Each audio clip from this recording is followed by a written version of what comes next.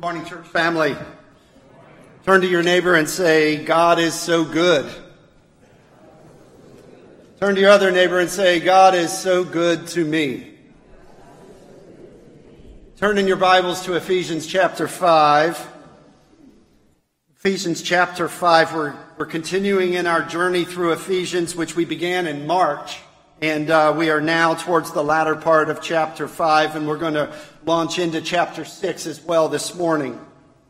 And so what I want to do is I want us to think about the three core relationships that we have within the body of Christ. If you remember, chapters 1 through 3 of Ephesians was really what we believe.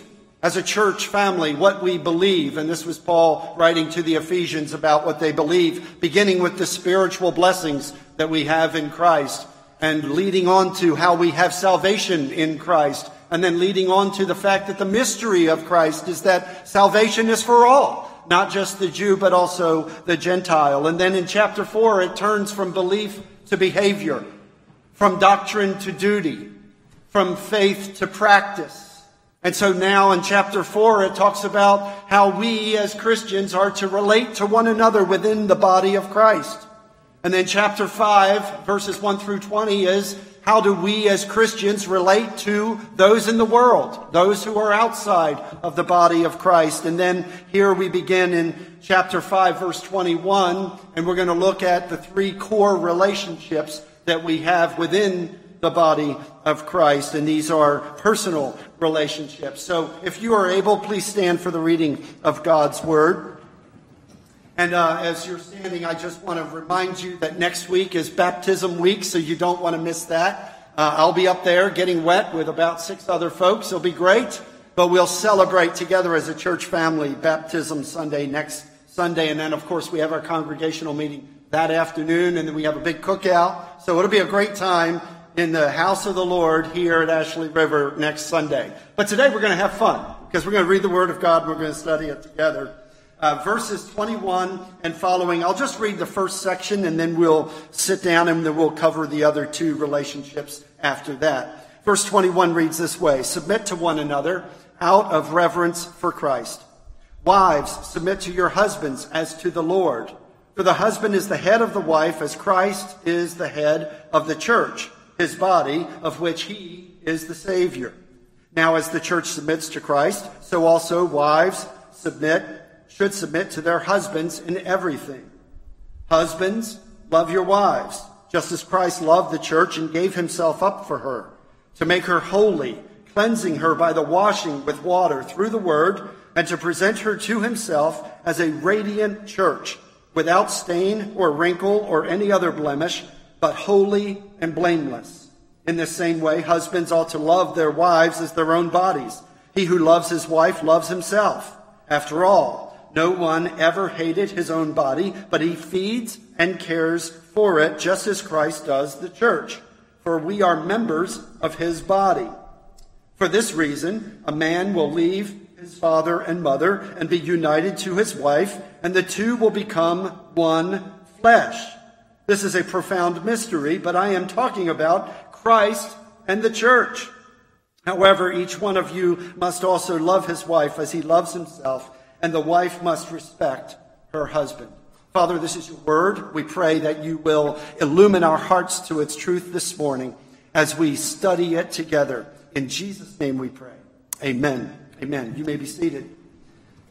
So we're going to look at the three core relationships within the bride of Christ, and we begin with the marital relationship, and that is the relationship between wives and husbands. But then we'll move on and we'll also talk about the relationship, the parental and child relationship between the children and the parents. And then, of course, we look at the third relationship specific to slaves and masters as we move into chapter 6. And so let me just begin by saying that wives and husbands is the first core relationship. Let me make it very clear that marriage is God's idea. It is begun by God. It was instituted at his creation. In fact, in Adam, I asked Adam to read because it was about himself. I mean, my goodness, why not, right? But the point is that the marriage institution appears on page 2 of your Bible. Page 2, after the creation of the universe.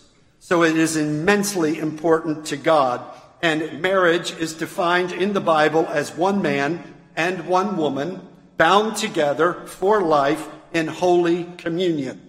That is what marriage is. Whatever culture says today is not what the Bible says. The Bible says that marriage is between a woman and man. It was instituted by God at creation, and it was confirmed by Jesus Christ in Matthew chapter 19. In fact, Jesus said these words, "At the beginning, the Creator made them male and female. For this reason, a man will leave his father and mother and be united to his wife, and the two will become one flesh." Of course, that verse is also repeated for us at the latter part of this chapter in Ephesians. It was repeated to us in Genesis chapter 2. If we look around at marriage today, I don't know if you were around when you heard some statistics like 50% of all marriages end in divorce. And the more sobering attribute or statistic was that it was no better in the church. Well, recent reports have kind of debunked that previous study by Barna Research. Barna joined up with another person and found that, in fact, today in America, in the last couple of years this study was done, that really 33% of marriages end in divorce, not 50%. But that's still high.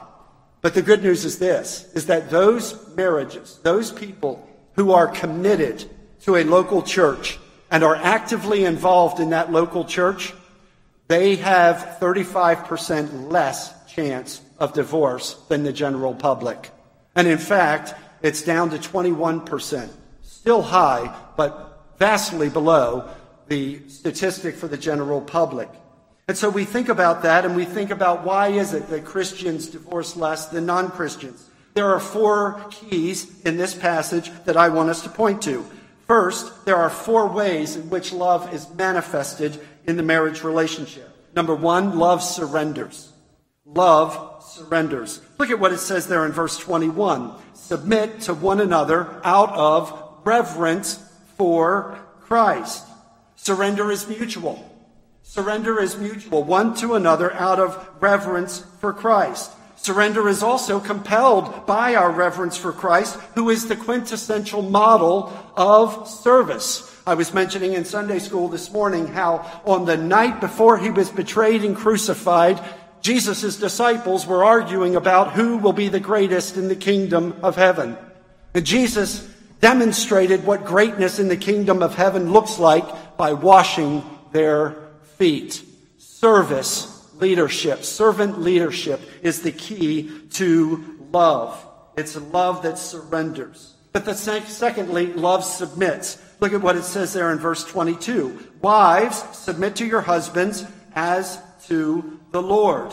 The word submit there is a hot button topic or word for today's society. Nobody wants to submit to anybody else. But the word in the Greek here is hupotasso. Hupotasso is a passive middle voice verb. And what that means is that the wife willingly and voluntarily submits out of respect for the function of the husband. That is what hupotasso literally means. And it says this as to the Lord. So wives what believing wife would not submit to Jesus Christ? In the same way you submit to your husband because he has been ordained for that purpose. You know, this command comes directly out of Genesis chapter 3. After Genesis chapter 2, where Adam read, where we talk about how the woman was taken out of man. She is bone of my bones, flesh of my flesh. The two shall become one. Then in Genesis 3, of course, we see the temptation and the fall. And of course, Eve was deceived by the serpent. Adam was standing there with her. She took some of the fruit. She took a bite, and then she handed it to Adam, who himself took a bite. Here's a question for you. Who did God give the prohibition to eat from the tree of the knowledge of good and evil? He gave it to Adam. He didn't give it to Eve because Eve hadn't even been created yet. It's interesting when Eve was having her conversation with the serpent, She said, you can't even touch the tree. God never said you couldn't touch the tree. It was almost like Adam was trying to tell her, don't even go near it. Don't even touch it. But then he was with her. So we see the entire New Testament. Where does the sin of all humanity, which happened at the fall, where is it placed? Squarely on the shoulders of Adam. Adam has the high responsibility. But we see in Genesis 3:16 how this was instituted. In 3:16 of Genesis, it says this: God is placing his curse on Eve, and he says this: I will greatly increase your pains in childbearing. With pain, you will give birth to children. All you moms out there, say out loud, thanks, Eve. Okay? But then he goes on to say, your desire will be for your husband, and he will rule over you. You see, this is the fallen world. And so now God has to install civilian order within the family. And he does so by placing Adam as the responsible head and Eve as the submissive wife. In 1 Corinthians 11:3, it says this: the head of every man is Christ, and the head of every woman is man, and the head of Christ is God. Even Christ submits, folks. It's out of order. It's out of a proper understanding of the order that is there. Harry S. Truman, when he first became president, was known for putting a plaque on his desk in the Oval Office. And the plaque read this: the buck stops here. The point is that Harry Truman was the ultimate decision maker. There has to be one ultimate person. How many people in the congregation this morning know of a company that's run by two CEOs?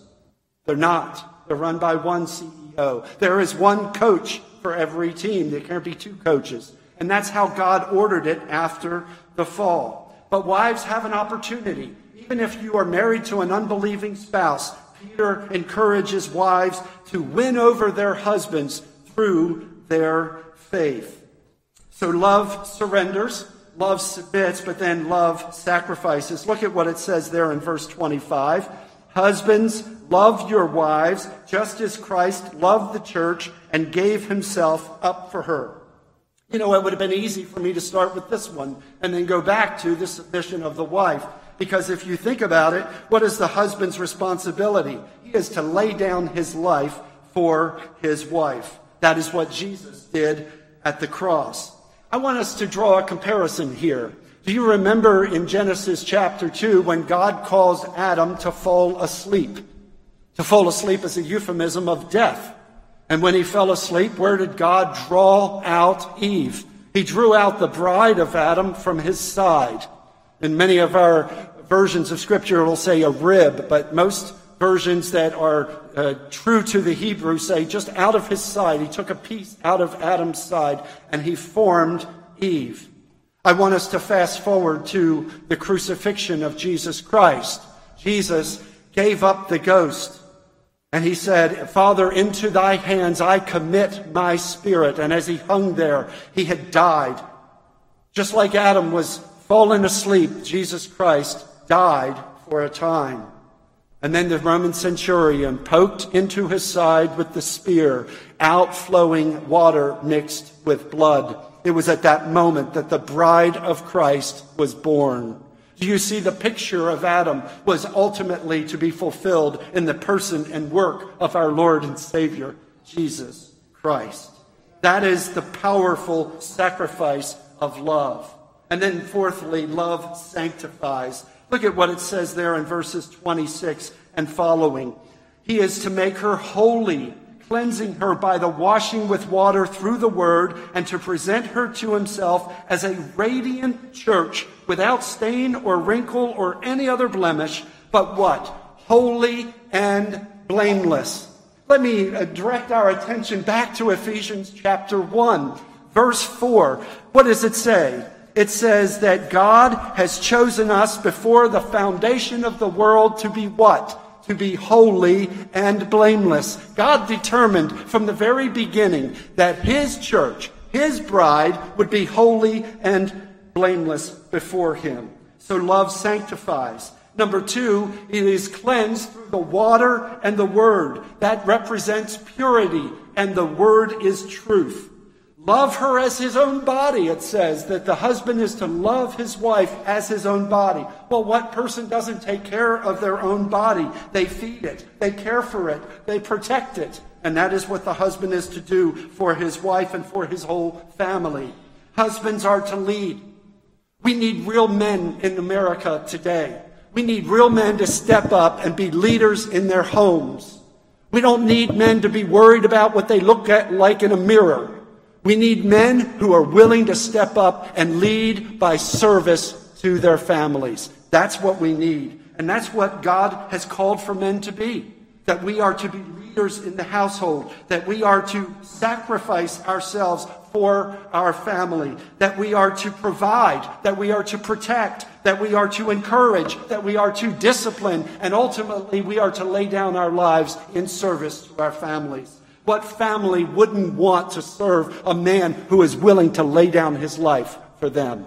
That is what God's call is to all of us. The marriage relationship results in a radiant church. Did you see that? To present her to himself, in verse 27, as a radiant church. Isn't that beautiful? A radiant church. You realize that the marriage relationship is designed to be a light to the world. It is to reflect the beautiful unity of the Trinity. And so the marriage relationship is to be the light of Christ to the world. So that's the first relationship. The second one is between children and their parents. Children and their parents. Let's pick up in Ephesians chapter 6. Verse 1. Children, obey your parents in the Lord, for this is right. Honor your father and mother, which is the first commandment with a promise, that it may go well with you and that you may enjoy long life on earth. Fathers, do not exasperate your children. Instead, bring them up in the training and instruction of the Lord. Let's pause right there. So now he's moving to this second relationship between children and their parents. Children are to obey their parents because it is right. Now, how many of you parents wish your kids didn't go to children's church this morning? See, we want our children to obey us. In fact, Exodus chapter 20, verse 12 tells us, it's one of the 10 commandments, honor your mother and father so that it will go well with you in the land the Lord is giving to you. The family unit is being attacked in culture today. But the family unit is the very foundational building block of any strong society. It is the key to a strong society. And in fact, if I were to give some advice to parents this morning, as a parent whose now children have grown, you have to think of your house as a solar system. The solar system. At the center of the solar system is what? The sun. The sun represents Jesus Christ. When the Son, Jesus Christ, is at the center of your household, then everything revolves around him. Ecclesiastes would tell us a cord of 3 strands is not easily broken. The third strand in any marriage relationship is the husband, the wife, and Jesus Christ. He is the center. He is the sun. Everything should revolve around Jesus Christ in your home. And then parents, what are you? You are the planets. You are the planets. You rotate around the sun. Your life should be a reflection of Jesus Christ. Your life should revolve around his will and his purposes for your family. And then children, guess what you are? You're the moon. You revolve around the parents, the planets. That's the way it should be. Many families today, their children call the shots. That's not how it's designed by God. God wants the children to be in revolution around the parents, because when the parents are in revolution around Jesus Christ, then it all works together. And so we got to think of it as the solar system. And then it's interesting, I don't know if you picked up on this, but Paul actually calls out the fathers here. Notice he doesn't address specifically the moms. He talks about the fathers. He says there in chapter 6, verse 4, fathers, do not exasperate your children. Instead, bring them up in the training and the instruction of the Lord. You know, in Proverbs 22, it says, train up a child in the way he should go, and when he is old, he will not depart from it. We are to bring them up in the training and the instruction of the Lord. In Deuteronomy chapter 6, we read these words, impress these commandments on your children. When you go away and when you come home, talk about them. And when you rise and when you go to bed, talk about them. Raise up your children in the admonition of the Lord. Love is also expressed through discipline. In Proverbs 13:24, it says, he who spares the rod hates his son. You understand the rod there is not necessarily meant to be a real rod. It is meant to be a euphemism for actually disciplining them, because discipline is important in the training and instruction of children. You know, in the recent statistics, you won't believe this, but we ask ourselves, why fathers? 33% of all children in the United States live in fatherless homes. And despite all the TV dad portrayals, listen to these statistics about the impact of fathers on their children. 85% of children with absent fathers get involved in crime. 85%. 70% of children of fatherless homes have dropped out of high school. 63% of all suicides among youth are from fatherless homes. Children living in fatherless homes are 4 times more apt to live in poverty the rest of their life. Girls raised in fatherless homes are 8 times more likely to get pregnant as a teenager. 85% of all children living without a father experience behavioral disorder. And here's the good news. Teenagers with a positive and nurturing father are 80% less apt to go to prison. Now, these statistics are not meant to make the heroes called single moms feel less about themselves, because they are the heroes in our society today. What I'm really trying to draw attention to is the fathers who need to step up and be men in their families. That's what the church is designed to do, and that's what we are called to do, to be fathers to our children. So we learn that mothers and fathers are to join this marital relationship to reflect the light of Christ, that parents and children are to be the building block of society, and then thirdly, we look at slaves and masters. Let's continue reading there in chapter 6, verse 5. Slaves, obey your earthly masters with respect and fear and with sincerity of heart, just as you would obey Christ. Obey them not only to win their favor when their eye is on you, but like slaves of Christ, doing the will of God from your heart. Serve wholeheartedly as if you were serving the Lord, not men, because you know that the Lord will reward everyone for whatever good he does, whether he is slave or free. And masters, treat your slaves in the same way. Do not threaten them, since you know that he who is both their master and yours is in heaven, and there is no favoritism with him. So we see here that Paul is addressing slaves and masters, the third core relationship within the body of Christ. Let's remember, Paul is talking to believing slaves and believing masters. Now, let me be clear. Nowhere in the Bible does it condone slavery. It addresses slavery because it was a common practice in that day, but it does not condone slavery. When God looked down from heaven and saw his people enslaved in Egypt, he moved and he sent a deliverer called Moses. In first century Rome, as many as 50% of the population were enslaved. If you can believe it. 50% of the population of Rome during Jesus' day were enslaved. Slave trading is labeled in the Bible as an abominable sin to God. In 1 Timothy chapter 1, we read these words, "We also know that the law is not made for the righteous, but the lawbreakers and rebels, the ungodly and sinful, the unholy and irreligious, for those who kill their fathers or mothers, for murderers, for the sexually immoral, for those practicing homosexuality, for slave traders and liars and perjurers, and for whatever else is contrary to sound doctrine. So the Bible specifically calls out slave trading as an abominable sin.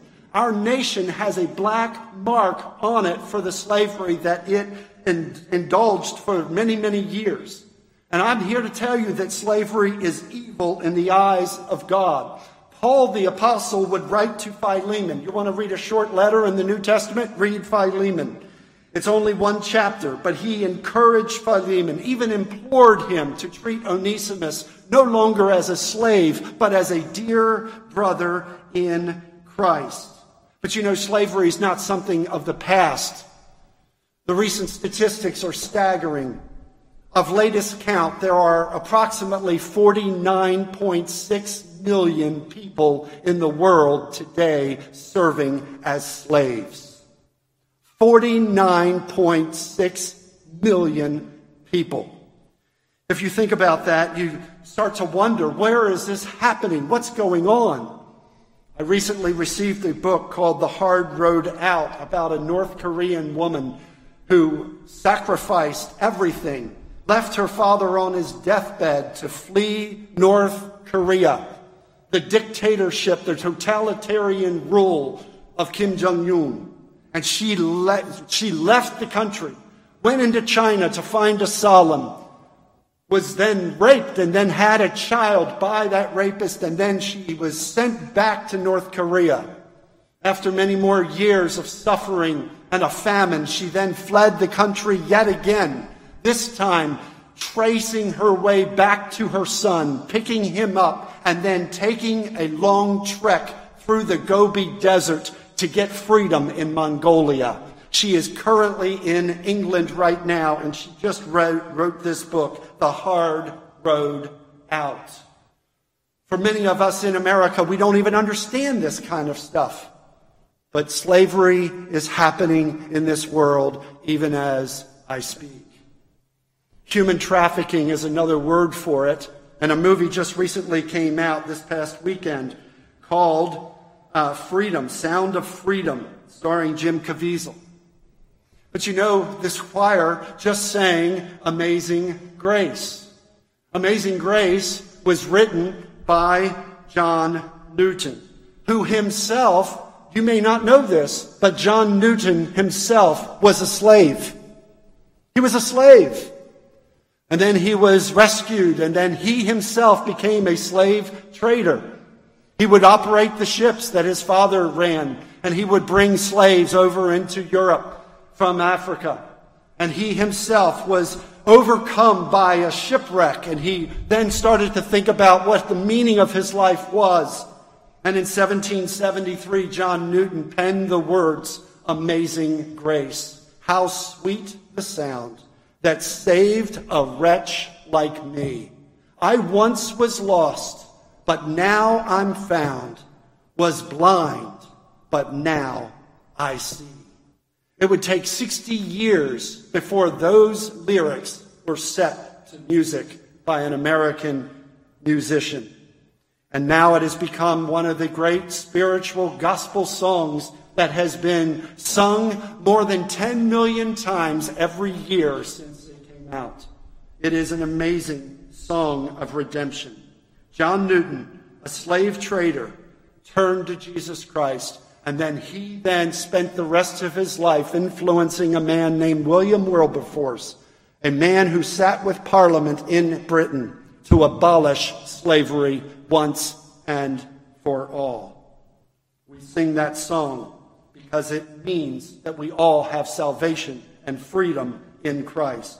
Well, Paul gives 3 reminders to these slaves. He says, first, obey your masters, just as you would obey Christ. Sound familiar? Women, wives, submit to your husbands as unto the Lord.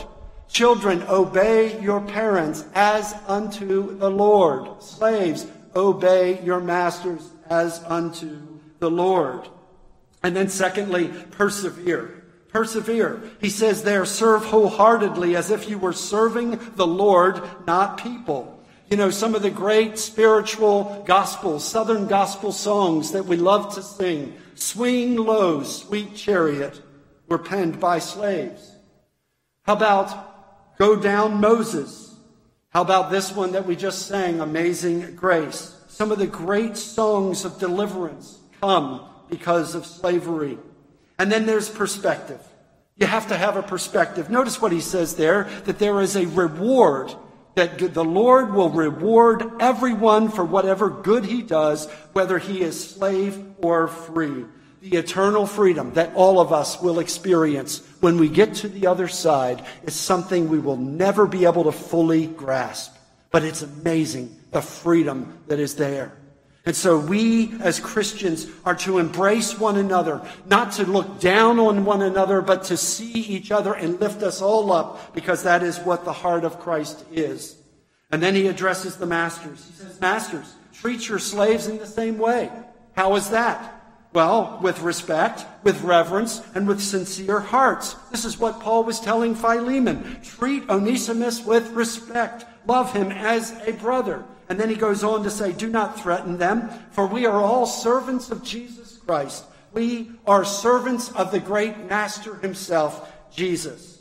And in Galatians chapter 3, verse 28, Paul would pen these words, there is neither Jew nor Gentile, neither slave nor free, nor is there male nor female, for you are all one in Christ Jesus. We are all one. Every single human being that you have ever met on this earth is created in the image of Almighty God. And therefore they have infinite value, infinite worth, and they matter to him. He loves them, and our job is to love them as Christ loves the church, as Christ loves the world. For God sent his one and only Son, that whoever believes in him will not perish, but have eternal life. They will be freed from the shackles of sin. They will be freed from the devastation of this world. They will be ushered into heaven once and for all time, for eternity. Praise God. 10,000 years.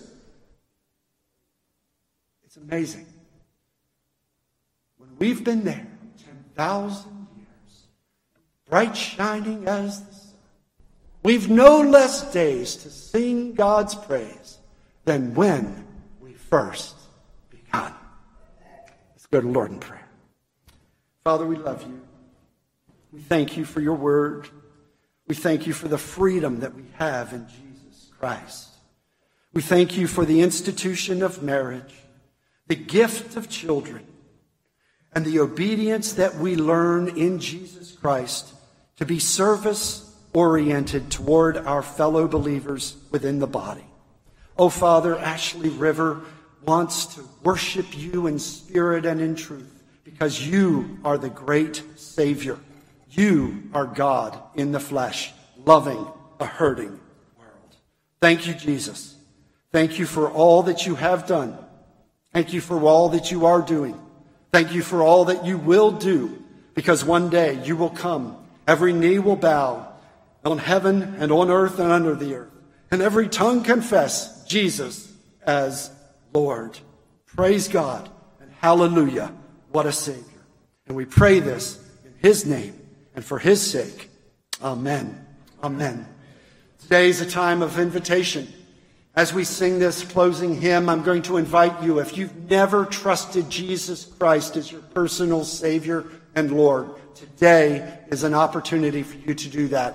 While we're singing this hymn, you come forward, and I want to have a conversation with you about what it means to be a follower of Jesus Christ.